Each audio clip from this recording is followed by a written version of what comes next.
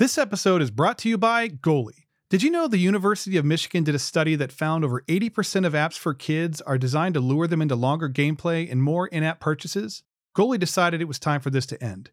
Unlike the Kindle and iPad that have endless ads and potentially dangerous content, Goalie is a tablet with only apps that build independent kids. It has no web browser, no social media, and no ads, ever. It has award-winning learning apps like Khan Academy, Duolingo ABC, and Starfall, and the best part? It's completely parent-controlled. In my house, we use Goalie's Kids Calendar to teach my son how to stay on task. He learns life skills like how to make a sandwich by watching one of the hundreds of video classes and can practice it by following along with one of the 50 pre-made routines. As a dad, there's no better feeling than knowing that my son is becoming more independent every day. For more information and to try Goalie risk-free for 30 days, visit getgoalie.com. That's GETGOALLY.com and use the code TheAutismDad to save 10%. Welcome to the Autism Dad Podcast. I'm Rob Gorski. This show is inspired by my own personal journey as a full-time single dad raising 3 autistic kids.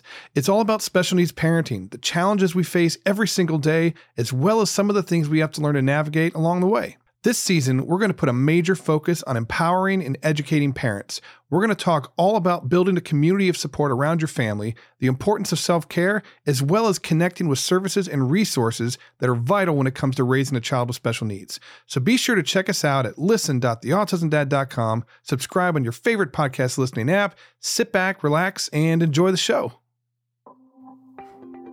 On this week's episode of the Autism Dad Podcast, I take on a topic that has been on my podcast bucket list for the last couple of seasons, and I haven't gotten to it yet because I didn't have the right person, and I just kind of bounce around too much. But it's a big one, right? And I'm really excited to share this with you guys. So we're going to talk about sensory eating today. And I have the perfect guest for this. Her name is Brittyn Coleman. You may know her as the autism dietitian on social media, but she's a registered dietitian who works specifically with autistic kids and sensory kids and their families to help them navigate these challenges at home. Brittyn and I have a really good conversation all about sensory eating. I have sensory eaters in my home. A lot of you probably already know that, but I also know that a lot of you out there have sensory eaters in your home. And there's so many things that we worry about as parents, about a balanced diet, or our kids are overweight or underweight, or they're not eating enough, or, even things like the packaging on the chicken nuggets changed and now our kids won't touch it. I mean, there's all of these things that we struggle with as parents, and Brittyn helps us to navigate this stuff. I thought that I had a firm grasp on what sensory eating was because I've been working with my kids forever, but I walked away from this conversation with a much better understanding of what my kids are experiencing, and that's helping me to be a better parent, helping me to be more empathetic and supportive. And I think in the long run, it's going to help me to help my kids overcome some of these challenges that they're still dealing with, even as they get older. So I'm really excited for you guys to hear this. Thank you so much for tuning in, and I really hope this helps. Enjoy the interview. Thank you so much for taking the time to come on the show. I really appreciate it. Could you take a minute and just kind of tell us a little bit about who you are and what you do and kind of what your connection is to the autism and special needs community? Absolutely. So my name is Brittyn Coleman. I'm a registered dietitian and specialize in children on the autism spectrum. And my connection to autism, my brother's on the autism spectrum. So he just turned 28. He's my little brother. And he was diagnosed with autism at 2. And so I've learned so much about him and the needs that he has in terms of his sensory needs and picky eating. And we're going to talk a lot about that today. But I've of course had professional training for picky eating too, once I decided I wanted to go in this field. But that personal experience with my brother really has made such a difference in terms of the way I serve my clients, because I feel like I understand them so much better than just some kind of curriculum. I am able to understand from that personal side. So, I decided to become a dietitian, and quickly after decided to specialize in autism, and, started my own private practice called Autism Dietitian, super straightforward, and now serve families to help, parents expand their child's limited diet and help them get the nutrients they need so that they can feel their best. And that's really what I'm after, is just to help kids feel better, because when they can feel better, they can focus better, they can just do better in school and therapies and in life. And that's what I want for all of my clients. I really, well, thank you for that, for one thing, but I really appreciate when you have a personal connection to something, because a lot of times parents feel like it's very difficult to find people who can relate to what they're going through, or they don't really like conceptually you understand what like sensory eating is, but in real life you've never had to experience it. So you don't really fully like grasp it in that kind of, that real life way. And I think it's amazing that you've gone down this path and that you're using your experience to help so many other families. So as a parent, I thank you for that. Thank you. Appreciate that. Yeah. There's so much you can't learn in a textbook. I mean, there's a lot you can't learn from a textbook. So being able, your experience, being able to learn so much about autism from a personal side, me as well. I mean, we have these different experiences with autism, but there's so much that, it's not, no one's going to write about it. You know it. It's like perspective and context, I think, that, that lacks when you don't have that personal connection. So it makes it, I think it makes a difference, especially when the people that you work with, right? They feel more comfortable and they know there's somebody there that gets it. So that's really cool. For people out there who don't maybe understand what a dietitian does, can we kind of talk briefly about what a dietitian does? Like what is your job? Yeah. So there are so many roles that a dietitian can fill. And first, I'll address a lot of people are like, well, what's the difference between a nutritionist and a dietitian? I could go into that, but I'll just briefly scrape the surface. So, of course, there are programs out there where you graduate and you're some sort of nutritionist. But what a dietitian does that's different, we have a coordinated program that we must go through. In the past, it kind of looked like nursing school where you do 2 years undergrad and then 2 years in like professional nutrition school. And then you sit for your board exams. Before you have to sit, you get your 1,200 practice hours. So there's a lot of guidelines around it and a lot of regulations. Now you have to have your master's degree, which I do. At the time, you didn't have to have your master's degree, but I went ahead and completed it. And to be a nutritionist, technically, Rob, like if you were interested in nutrition and you wanted to say, hey, I'm a nutritionist now and I'm practicing, you could.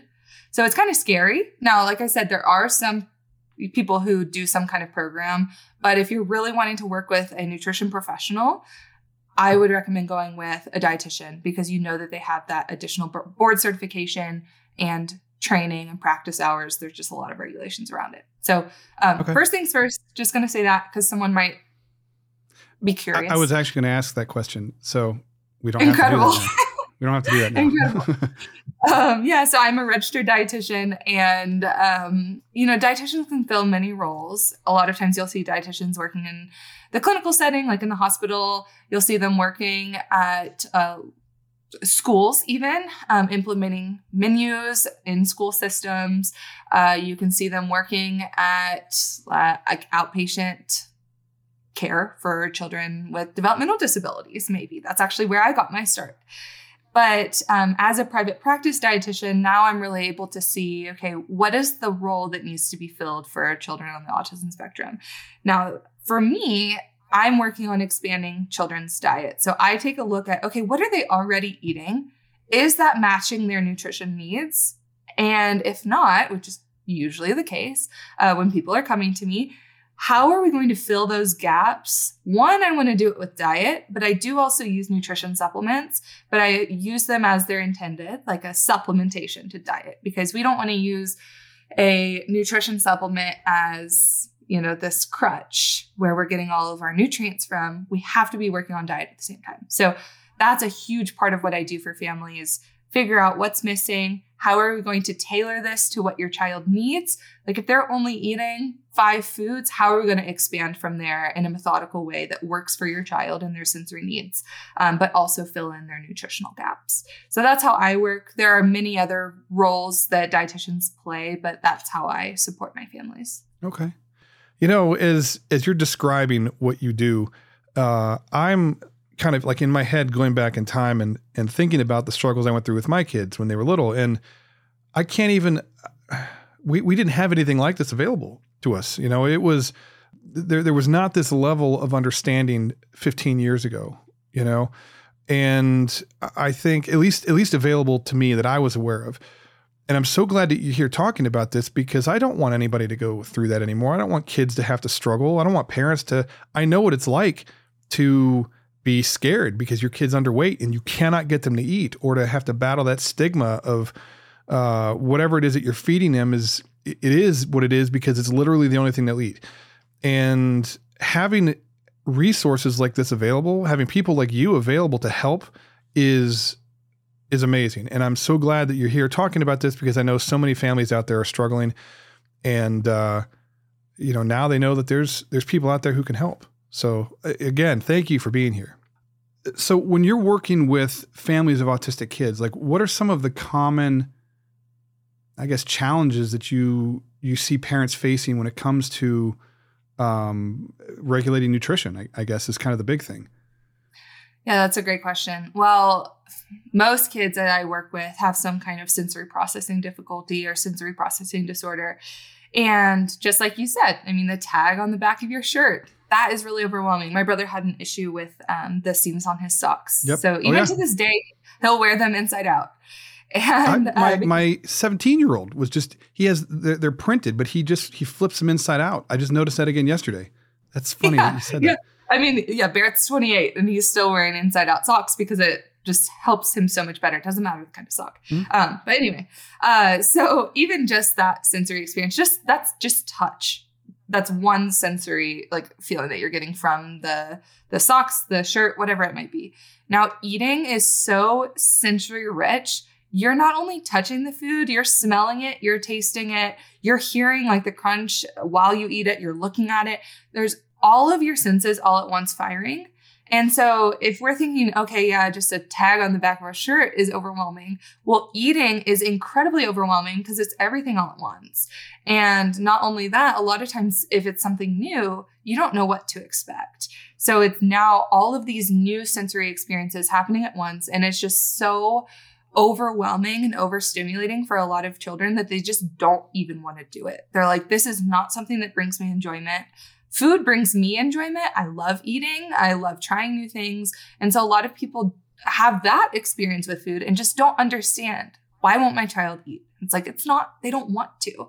It's not something that's fun for them.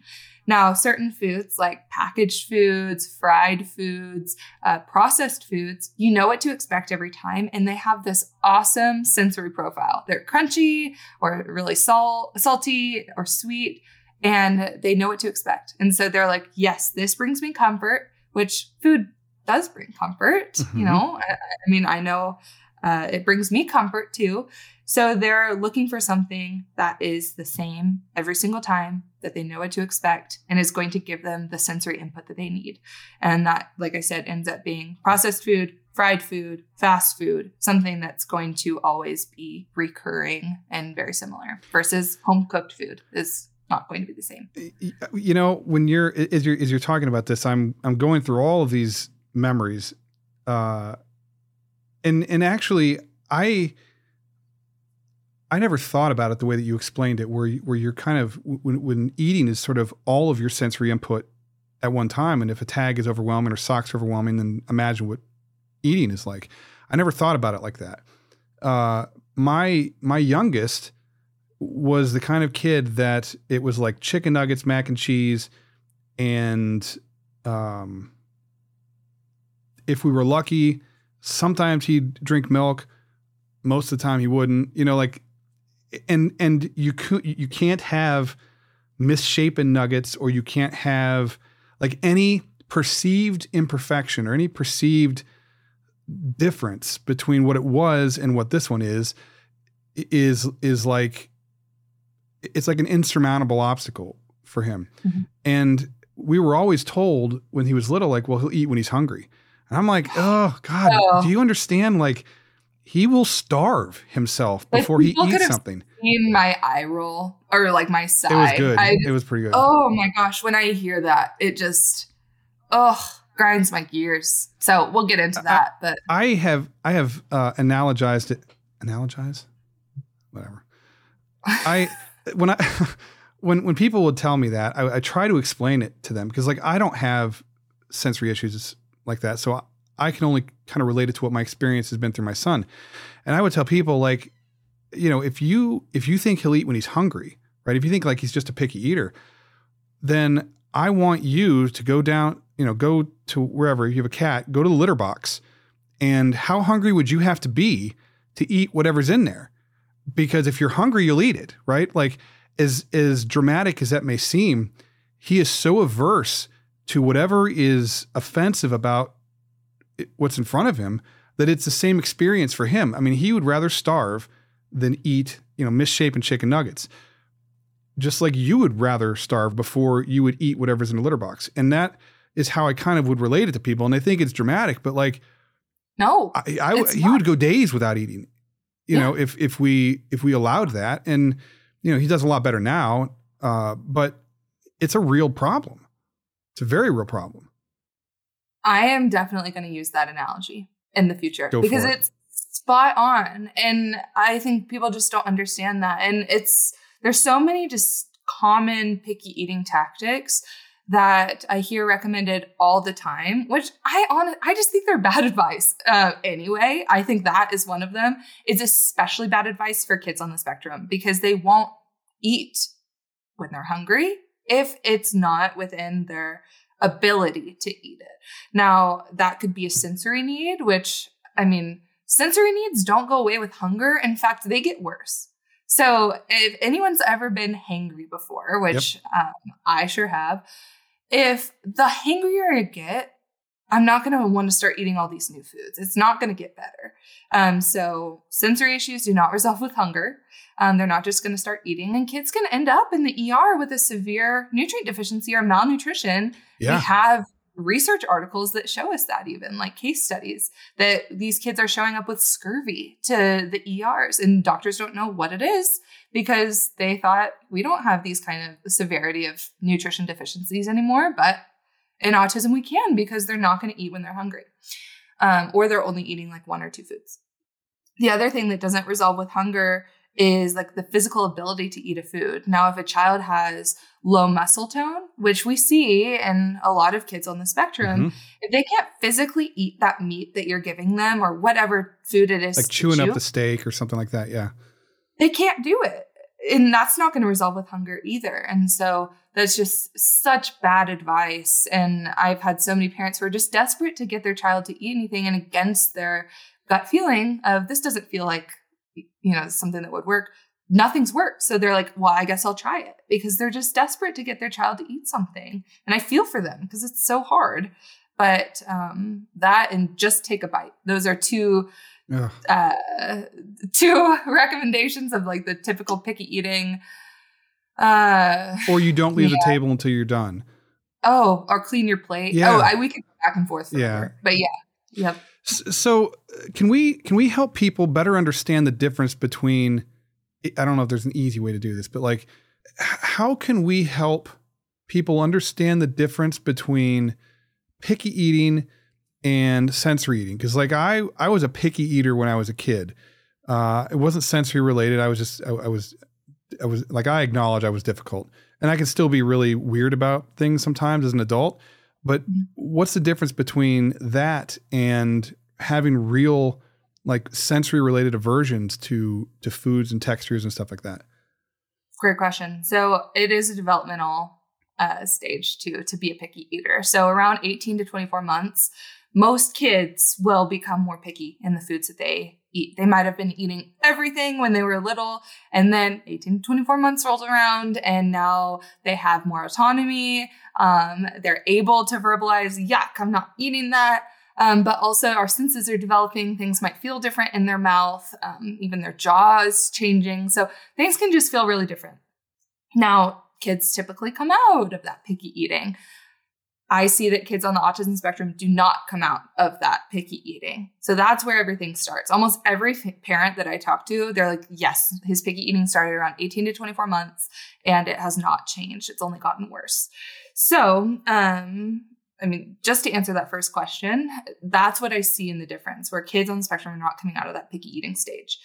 Now, with sensory eating, if a child is on the autism spectrum, there likely is some kind of sensory processing issues that, whether it's sensory processing disorder or not, that are likely intertwined. And so I see that most kids on the spectrum do have some sort of, if they are a picky eater, sensory issues are the leading reason why they are selective. Now, to tell the difference, I mean, like I said, most of the kids I work with do have some sensory piece wrapped up in there. So it's easy for us to see, or the parents will recognize that. If I look at their diet, a lot of times I can say, hey, I see some patterns here. These are all crunchy foods, or these are all beige foods, which is really common. Or maybe these are all soft foods. We can start to see some kind of a pattern. If we don't see a pattern, maybe that's not the main reason. But when I start to see major patterns in the taste, texture, temperature, those things, I start to think, okay, there's likely some kind of sensory piece to this, or a motor issue. Like if they're only drinking something, could be texture, but maybe they can't physically chew. So I also go there too. Now I will say there's this incredible approach to feeding, which I teach my families and I've been trained in, and it's called the SOS approach to feeding. And there are therapists across the world that use this type of feeding approach. You can actually go online to their website and there's a therapist finder, and you can type in your zip code and find somebody near you that's been certified. But basically, they use different criteria to diagnose, okay, this is a picky eater. It's just your typical picky eater. But then we have problem feeders, and this is more severe. And a lot of times sensory issues are wrapped up in there. So they have all the criteria lined out. I don't know all of it off the top of my head, but you can absolutely go on their website and see the different, I actually have a blog post on it as well. But it involves like how many foods from each food group are they eating? Do they avoid one or more food groups? And it can help you kind of limit down, is your child a picky eater or a problem feeder? And that's really helpful too. So if parents are not sure, that's a good place to kind of start getting your bearings around the criteria of both. So when you are dealing with, so the next one is, I guess, kind of a two-parter. So if you're dealing with a picky eater, right? How do you treat that versus treating a kid with sensory issues? So there's two pieces. A lot of times, I mean, it can be behavioral, the reason that they're avoiding food. Like I said before, kids gain more autonomy. They can say, no, I'm not eating that. Yes, I am eating that. And, it can be more wrapped up in behavior, but it could also be fully wrapped up in sensory. It could be a combination of the two. And so a lot of people will approach picky eating for a sensory eater with just behavior and say, this is a behavioral issue, but it's really not. So we really have to dig a little bit deeper.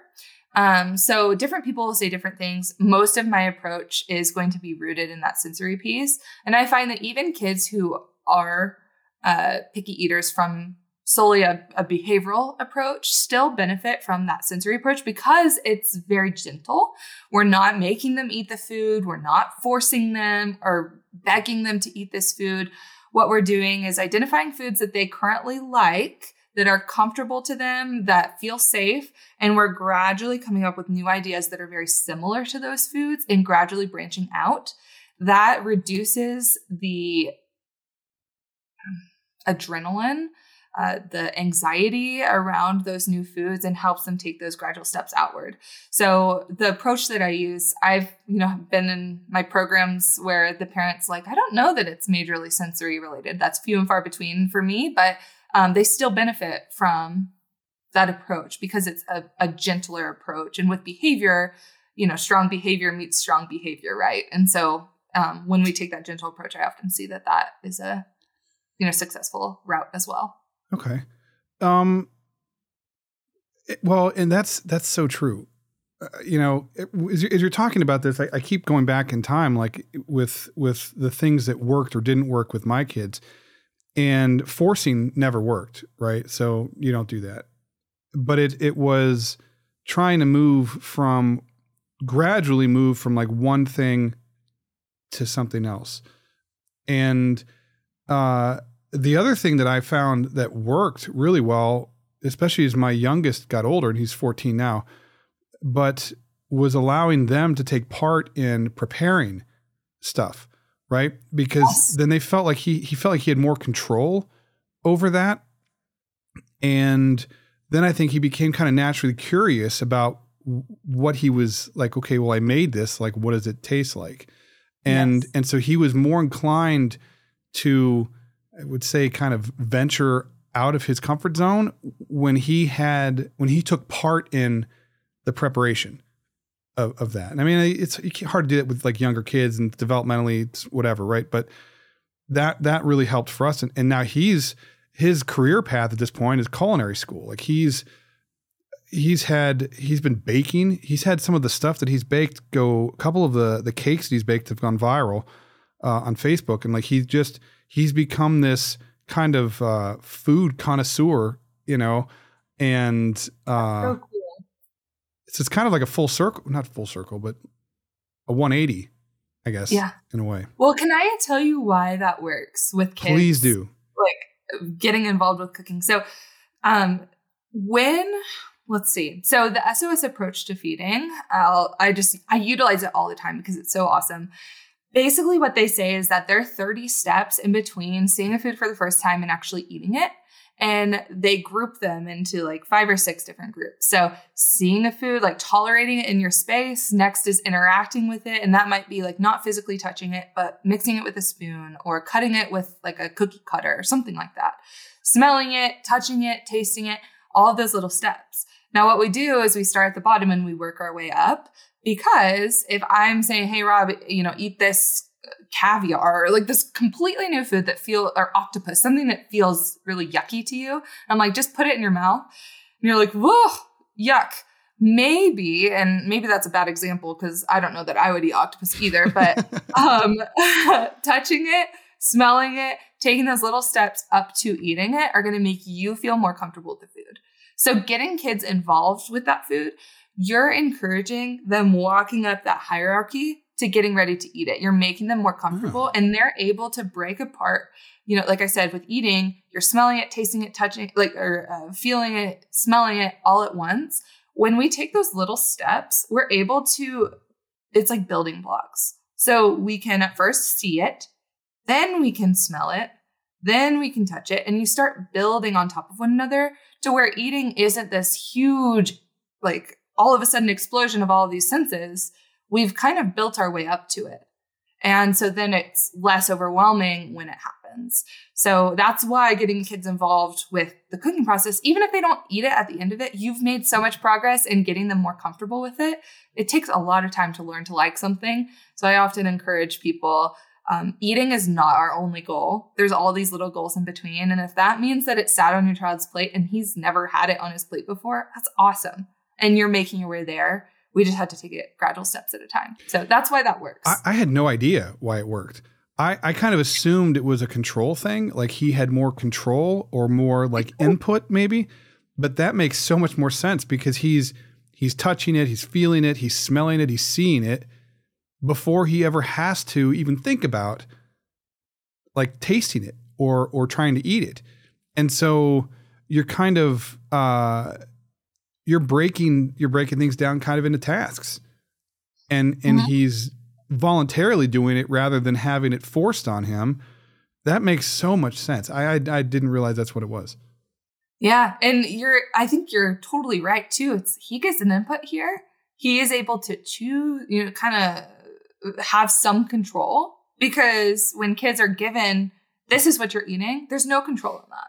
And so he is getting some of his input there as well. And one thing I meant to touch on, you had said, with younger kids, not being able to be involved, which can be true. I mean, there's, of course, like some kids maybe way too little, but what we can also do is like hand over hand stirring.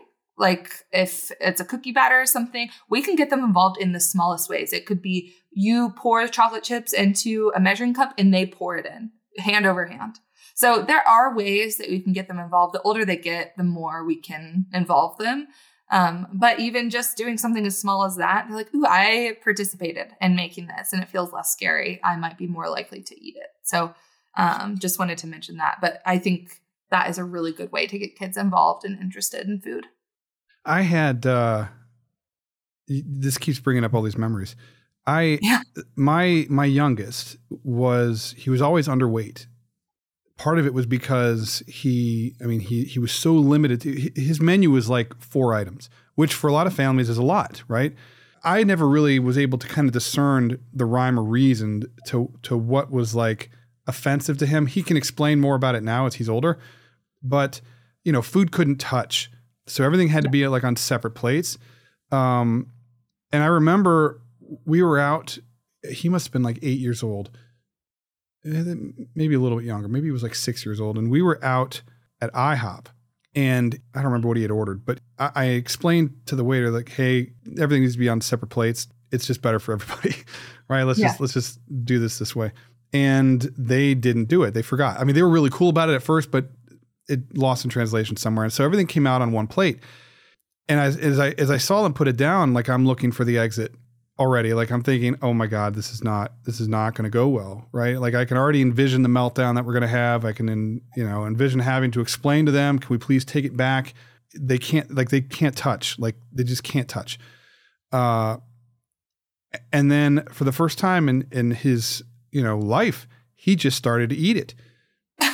And I'm sitting, I have pictures and video of this happening because like I was so blown away, and I don't know what triggered his ability to kind of make that step, but he just did. And, he was kind of a unique kid because he was nonverbal till like after his 4th birthday. And so he kind of did life in his own pace, I think. But I guess one of the things that I wanted to tell parents who are listening is don't give up hope. It'll happen, but it'll happen in its time, right? Like we can't force it. It's a goal that we have to work towards, but you got to just keep one day at a time, one meal at a time, one attempt at a time. And someday it's going to click, or they'll expand their menu to one other item, or they become more tolerant of certain things, and it does get better. And go ahead. Oh, I was going to say, what can happen too is you just want your kid to eat. So you serve the same thing the exact way that they like it. And so sometimes the opportunities to try something new are limited because you're just trying to get your kid to eat. That's what it's rooted in. But that opportunity that arose was an accidental one. You're like, oh my gosh, wow, he's eating this. And kids totally surprise us sometimes, which is so exciting. You never know when it's going to happen. But the fact that he had that opportunity helped him take one step forward. That's a lot of steps forward. It was a lot of steps forward. Yeah, that's huge. And so what I tell parents a lot of the time is we have to introduce opportunities, even the slightest ones, the smallest ones, to give them the opportunity to grow. And it's hard to do that, and it's scary because you're like, oh, my child won't eat that. But sometimes we self-limit and say, they won't do that. But then they do out of nowhere. So, that's really cool that he did that. It's amazing.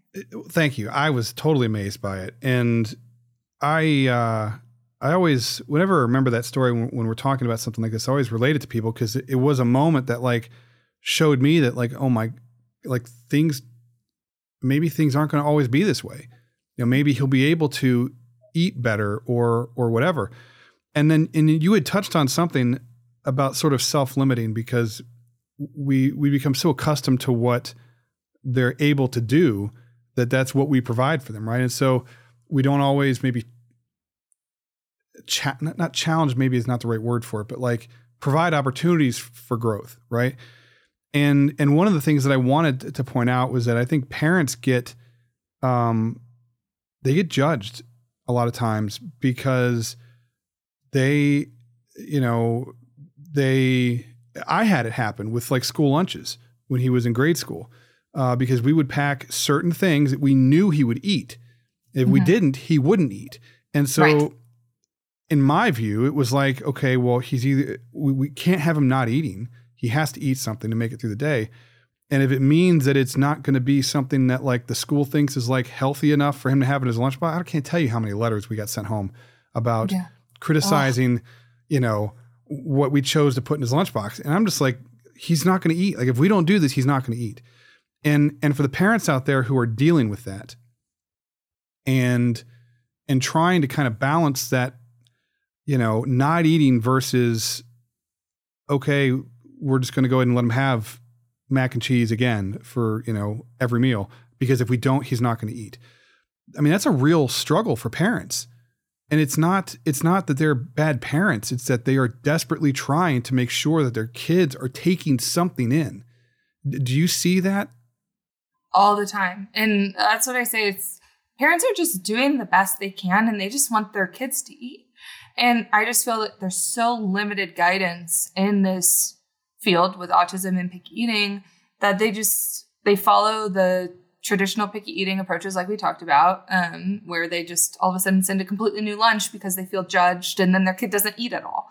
It's like, that doesn't work. And so I think there's definitely something to be said about those safe foods and kids having those safe foods available that they can eat.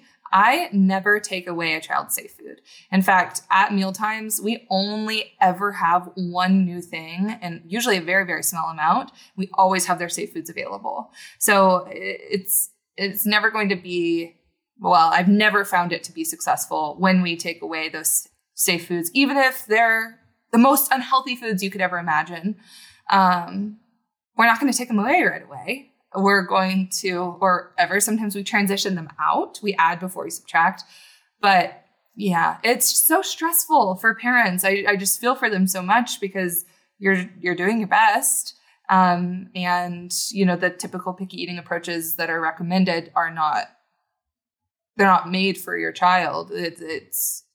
You're setting yourself up to be unsuccessful, but the system is setting you up to be unsuccessful. So it's really hard. I know what I was going to ask you now. I lost track of what I was going to say.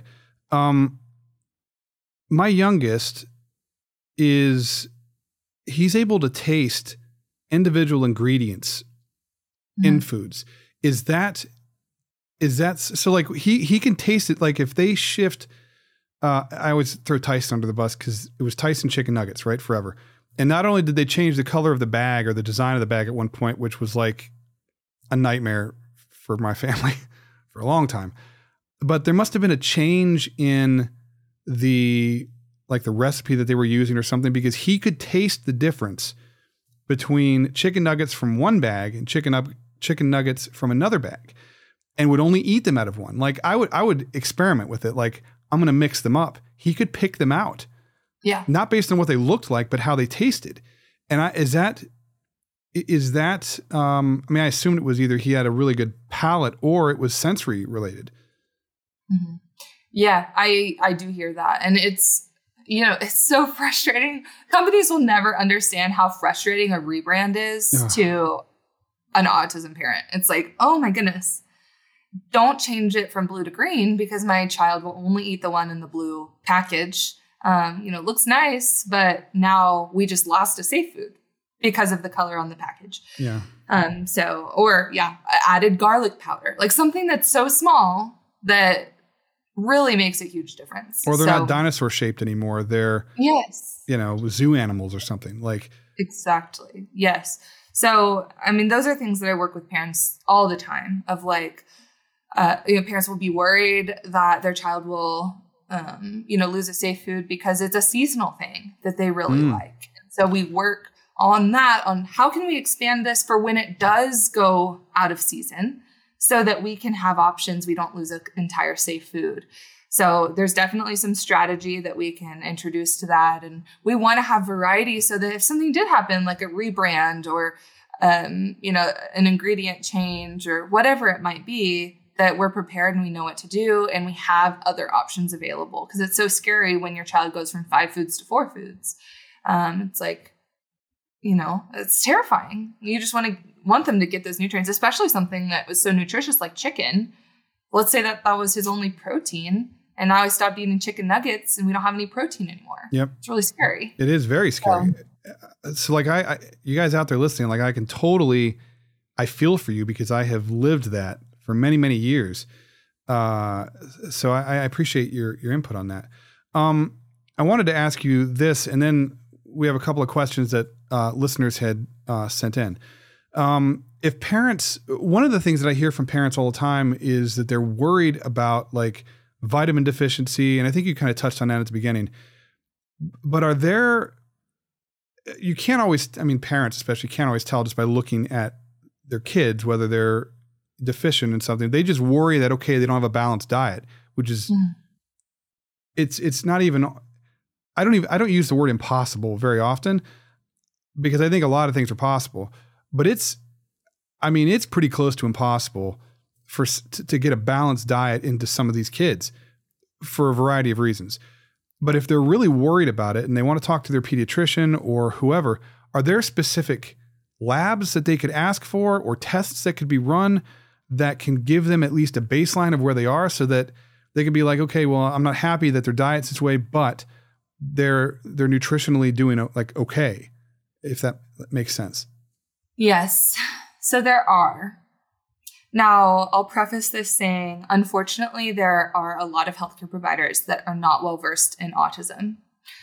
And so they'll look at the chart and say, oh, your child's on the 50th percentile or 90th or whatever. They're fine. They're growing fine. No need for labs. And the parent's like, but they're eating 5 foods and it's chicken nuggets, French fries, chips, and applesauce. That was my brother's 4 foods. Yep. And yogurt is what he would eat too. But, and you're like, there's no way they're getting the right nutrients. And they're like, oh, they're on the growth chart. It's fine. And it's so frustrating because you can be on the growth chart, but also have a nutrient deficiency. And I don't know if you've ever had one, Rob, but I've had an iron deficiency before. I've had vitamin D deficiency. It makes you feel really yucky. Mm-hmm. And for kids who can't explain that they're feeling that, it's going to come out in behavior. It's going to come out in school and therapies, all these things, but they're on the growth chart. So yes, you can ask for them. It totally depends on how supportive or knowledgeable your pediatrician or practitioner is in autism, if they actually will order it for you. And I hate that that's the reality. There are nutrients that you can check in on. I actually utilize labs in my practice, and I do small group coaching programs, and people in my programs have the opportunity to order labs if they want to. So the ones that I recommend, there's a micronutrient panel. It has all your vitamins, all your minerals, your omegas, 3, 6, and 9s to check in on those. Because sometimes it's something unsuspecting. Maybe they have a vitamin A deficiency. Well, that's not a routine panel that we would run, which actually there's this case study I was reading last week about this child who was only eating French fries. Yeah, I think that was it. And they were having severe eye issues and turned out they had a severe vitamin A deficiency. But it took their practitioner a long time to discover that because that's not standard. So I do that full micronutrient panel. And you can do a food sensitivity report. You can look at the gut. So you do a stool sample, you send it in, you can see the bacteria in the gut, inflammation, what's going on in there. Those are panels that I routinely run because I know that they're needed for my clients. But for somebody who is just maybe a general practitioner, general pediatrician, may not know, hey, this is needed or could be helpful. So it might be hard to get those ordered. I also order from specialized labs who that's what they do, exclusively. So sometimes those just routine or typical conventional labs aren't going to run a specialized panel like that. And it can really run up a bill. I actually just got my vitamin D checked and my insurance came back and said, hey, we don't think this is necessary, which I'm like, most Americans in the US are deficient in vitamin D, but it was a $250 out-of-pocket charge where I should have just ordered it myself on my own micronutrient panel and gotten all the rest of them tested for, $250 altogether. So it's just frustrating sometimes. I kind of went on a tangent on that, but yes, there are many panels.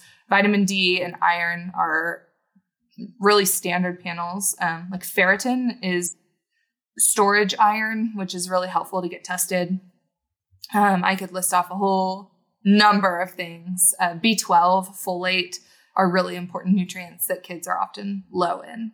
Well, and I guess the point too is that when you're dealing with things like autism, they're discovering all kinds of connections between a gut biome and autism-related symptoms or behaviors. And, kids aren't always able to express what they're experiencing. And so maybe there's a vitamin deficiency that's creating issues in one part of their life that is uncomfortable for them, or, there's something else going on, and some of these things are correctable. Yes. You can address the problem if you know what it is. Exactly. And not even like, they might not be able to communicate that they're feeling yucky. They also might not know that's not normal. That's a really good point. And it kind of reminds me, like an analogy for that, I guess, to make it more relatable, would be sort of like wearing glasses for the first time. Like you go your whole life not being able to see, and you don't recognize that difference or that contrast until you actually put glasses on that are designed for you or prescribed for you. And then you can see the world in a whole different way. So it's kind of, you just don't recognize it for what it is until someone helps you to see that. That's a really good point. So were there any stories that you have kind of related to this that kind of stick out in your mind of really kind of making a difference in somebody's life? Yeah, I always think, especially we were just chatting a little bit about how kids might not know that they feel bad. When we corrected this one child's, he had major gut issues going on. He had a lot of nutrient deficiencies. He had a really limited diet. It took time for us to expand his diet. It took time for us to resolve those gut issues. But when we did, he was an entirely different child. And his mom, she cried on one of our calls and said, I just don't think that he knew what it felt like to feel good. And that just always sticks with me because, one, he couldn't communicate that he was feeling poorly, but two, he might just not have known. He might have felt like that his whole life. And until he felt better, he couldn't. There's no contrast. There's no contrast. He didn't know. And I think of that all the time because I think there are so many kids that just like, they don't feel well and they've never felt well. I'm gonna like get emotional about it. And when they do start feeling better, they can finally see that contrast and they can finally start focusing better. They can finally start excelling in therapies because they just simply feel better. When you're miserable, that chews up your bandwidth and your resources. And when you can correct those issues or you're not experiencing whatever you're experiencing that's negative, that frees you up to do other things or to invest that energy and that ability in other areas of your life. So that's amazing. Totally. That's got to feel really good because that makes a big difference. Totally. And for anybody, it's like, you don't have to be on the autism spectrum for nutrition to help you feel better. But man, it's like for kids who, are just feeling really poorly and can't communicate that. I mean, what a difference it makes. All right. So we are kind of on limited time. And so I want to kind of just grab one or two of these questions and then maybe we can do something down the road where we take on more questions. So one of the questions I thought was really interesting was, how do I ensure that my daughter is hydrated when she doesn't like drinking water? Because I think it was kind of like they don't want her to have like Gatorade or, you know what I mean, to kind of whatever. How can we? Yeah, a lot of kids don't like drinking just plain water. There's a few things that you can do. So foods can provide hydration as well. So fruits and veggies, they are going to have water content in them, especially if raw, they're going to have more water content. Now, a lot of kids that are limited in the foods that they'll eat don't want to eat fruits and veggies. And so we can come up with other ideas. I mean, if they like something that maybe is a little flavored, we could always put in a little splash of juice into some water. We could also put in maybe an electrolyte mix that they like. I always just keep an eye on the ingredients because some of them out there that look really healthy have all these random things in them that we don't want kids eating or drinking. Even I use what's called the rubber band trick, where if you have a clear water bottle, if you tell a child, hey, drink some water, it's going to be this like quick sip and put it down. It's like, okay, I drink water. But what we can do is take a rubber band around that clear water bottle and say, drink to the band. And then they're like, okay, I have a clear idea of how much I'm supposed to drink. And it's a little bit more fun than just saying drink water. We drink that much water. Next time we move it down. So maybe you're keeping tabs on it of like, okay, by 11 a.m.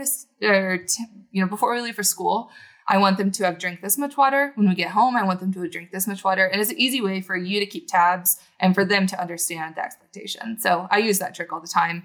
But even getting like a fun water bottle or something that they can decorate or that it has Paw Patrol or something that they like on it, can also help them buy into drinking water a little bit more, and flavoring it on top of that can be helpful. Okay. That's a really good idea, actually. The other questions actually we answered throughout the interview, so I don't think we need to take them on directly, but there's a mom who says that her 9-year-old nonverbal son was just diagnosed as being pre-diabetic and eats a very limited menu. And she's trying to introduce more diabetic-friendly foods and wants to know if there's any tips or tricks or what to kind of focus on. Yeah. So, with prediabetes, we definitely want to focus on the amount of added sugar that is in foods. And in most quote unquote kid foods or processed foods, there's going to be a lot of sugar. So typically what I would do in that situation is help the mom find some alternatives that are similar to the foods he likes, that have less sugar, higher quality oils in them as well. Just a higher quality option that might be similar to what he already likes. Transition over to those. Let's make some small transitions. Of course, ideally, we'd love to overhaul the diet. Let's get in lots of fruits and veggies and whole grains, all these things that we know that can be beneficial to prevent or, reduce likelihood of diabetes. But it's going to take time to get there. So I'd start with those small changes, especially if he's really limited, and gradually work our way out. I use this process called food chaining, which is finding similar foods and walking our way there. That's how it helps support them. So let's work with his nutritional needs, but take small steps to get there so that we don't, take out all of his safe foods. Too much change at one time. Yeah. Mm-hmm. Okay. Yeah. And I know that you're pressed for time and you got to get going. So really, I thank you for your time. How can people find you? Yeah, Instagram is a great place. So Autism Dietitian is where you can find me on Instagram, Facebook, TikTok, all the places. If you type in Autism Dietitian, you'll probably find me there. And you have a podcast too, right? I do. Yeah. It's called Nourishing Autism. So I took a slight break when my son was born in November and looking to get back into that soon. But there's lots of episodes already on, Apple, Spotify. I did listen to it. It's really good. Oh, thank you. I appreciate it. But autismdietitian is also .com is a good place to find me. I even have a membership site called autismnutritionlibrary.com where families can hop on there. And if they want to explore, what do I need to know about multivitamins and autism? Or what do I need to know about dairy and autism? We have research-based information broken down into an easy to understand way for parents to get that information without having to, go down the Google rabbit hole of trying to figure out what's right and wrong. Thank you very, very much. I really appreciate it. Of course. Thanks so much for having me. You're welcome. Real quick, before I let you go, I just want to say thank you for tuning in. I really appreciate it, and I hope you enjoyed this episode and it has a positive impact on your life because that's what I'm aiming for here. As a reminder, you can visit listen.theautismdad.com. You can learn about me and anything related to the show. You can subscribe on any one of your favorite podcast listening apps so you never miss a new episode. And please take a moment and rate us on Apple Podcasts. There'll be a link in the show notes below for you just to click and it'll take you right there. It takes 30 seconds and it makes a big difference. So it's a great way to support the show and help keep the wheels turning. So have a great week and we'll talk soon.